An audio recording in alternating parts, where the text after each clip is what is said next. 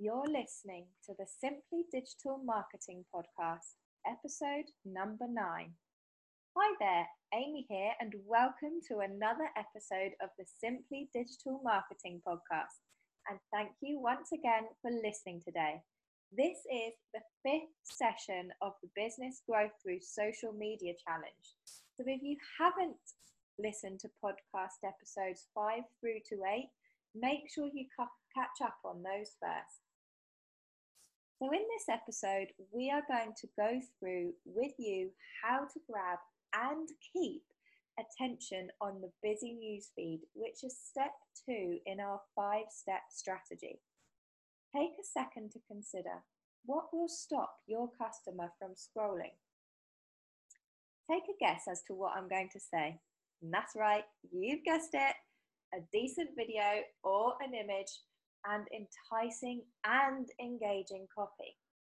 Now, podcast episode 4 is all about copywriting, so I won't go into detail on this. So I highly recommend you listen to that to help you when you're writing your ads. But really, your biggest problem is to break through the noise. And we are all so distracted by our phones and everything that is on there. So how can you stand out on that busy newsfeed? Well, obviously, know who to target, which we've already covered. But then offer value. You want to stand out in a busy newsfeed and think of Facebook newsfeed as a bit of a notice board. What's a way to stand out on a notice board? Well, the first thing is obvious. It's visually. So if you think about Facebook newsfeed for a second, it tends to be blue and white, right? So you make sure you pick colours that are a good contrast against the blue and white background. And for some reason, although I'll be honest, I don't know why, yellow images seem to be working really well for people right now. People dwell on them and eventually click through. Just on that, images and videos with emotion tend to have higher click-through rates as well. And that could be emotion showing someone happy, irritated, sad. It could literally be anything. The key is to tap into people's emotions with a moving image or video and use striking colours. You could even go black or white or up the contrast.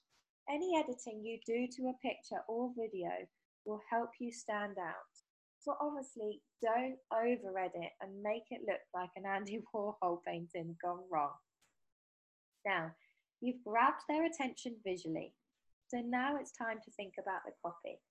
Be upfront and honest about a great value-added offer. So if you're a makeup artist, you could offer a free how-to tutorial class online. Or if you're a salon, you could offer the first haircut at a 50% discount. Now we're coming into summer and personal trainers could offer a free PDF guide to get rid of the belly. A lot of MLM reps of companies love this strategy because they can't offer discounts. So what they tend to do is offer a cheat sheet or a guide of sorts. So for example, if you're an Arbonne consultant, you could offer a recipe guide or a healthy living cheat sheet, or maybe a makeup look from day to night if you're a unique presenter. Next, control the timing and ensure you go live with your post at a time when your audience is likely to be online. If it's a busy mum, it will probably be during nap times, or if it's a city worker, it will be the train journey into work or the train journey home again. Post and launch the promotion at that time to make sure that you hit your customers not only as part of an ad, but organically as well, and you will start to see brilliant results from it. We have a strategy workbook that you can use with an awesome Facebook ad copywriting blueprint if you just download it at www.thecrowdconverters.com/episode 9. Use our blueprint on page 2 to help you figure out what to write, but obviously also check out episode 4 of the podcast to help you with enticing copy. The other really important thing here is to make sure you consider where you're placing your advert. If it's on Instagram stories, make sure the ad looks right there. So make sure it's portrait.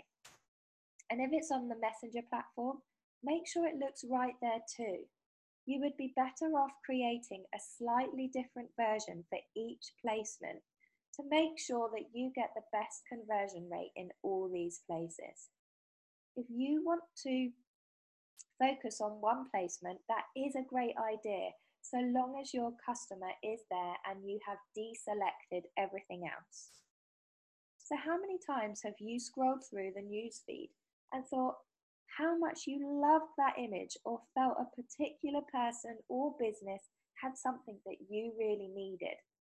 Then the distractions kick in, the kids are crying, or you get a phone call, and then you forget about the business and the products altogether.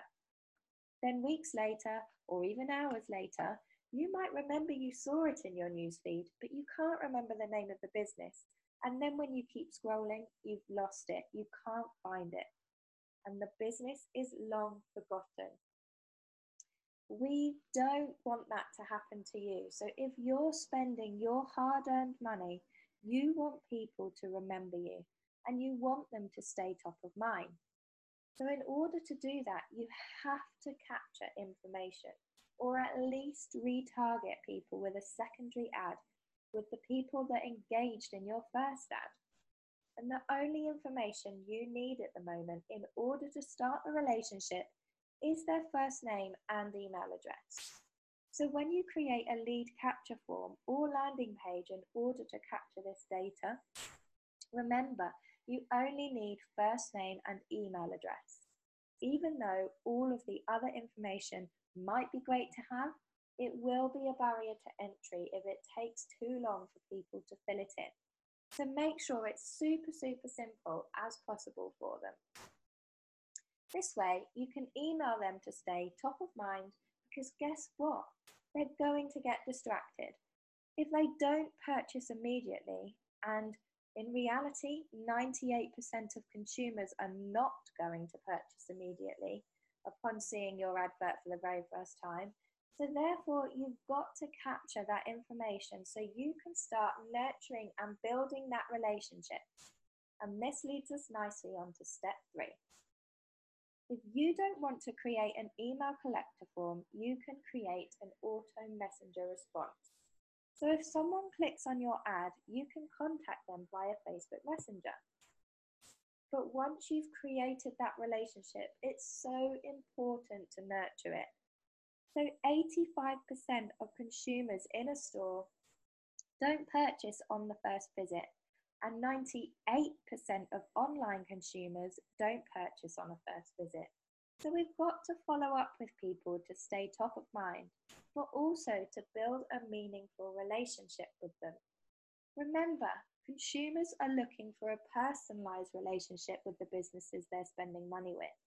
They don't want it to be a kind of wham bam, thank you ma'am kind of interaction. They want to know that you want the business and you are truly looking after them and you have them at the heart of what you're doing, and you're going to provide them with the products or services that they so need. The nurturing and follow-up part of the sales funnel is going to help you close at a higher rate and make sure that you're top of mind and help build momentum for your business. You can retarget people who have seen and interacted with your previous adverts purely by selecting that option on your targeting. If you collected their email address, this is also great. So it means you can then deepen the relationship, sending out added value pieces of information. Make sure the communication is about them and not you or your business. Remember, address those pain points. So your homework for today is to create an advert which is reaching your potential audience. This is all about reach and brand awareness. However, you want people to engage with your ad. So make sure you select that targeting option first and link these customers through to a landing page, either on your website to collect their email data and send value, added pieces of work that you have to create that sales funnel. We actually use MyKajabi, which is a sales funnel automation platform, and we think they're absolutely brilliant as you literally just set it up and you include the emails and you don't have to do anything else. It does absolutely everything for you. The next ad you're going to create is for the people that have engaged in your previous ad. These people just need reminding that you're there. So it could be the exact same advert again that they engaged with before, or perhaps make your offer slightly more enticing to encourage them to give you their email address and take advantage of your value added offer. So think about targeting, placement, imagery, copy, and how you're going to start and nurture the relationship. This is the beginning of your sales funnel, so make sure you think about everything. In the next podcast, we go through how you can save money, not overspend, follow up with your potential clients, and eventually close that sale. So don't forget to check that out to help you finalize your sales funnel. Until then, bye for now.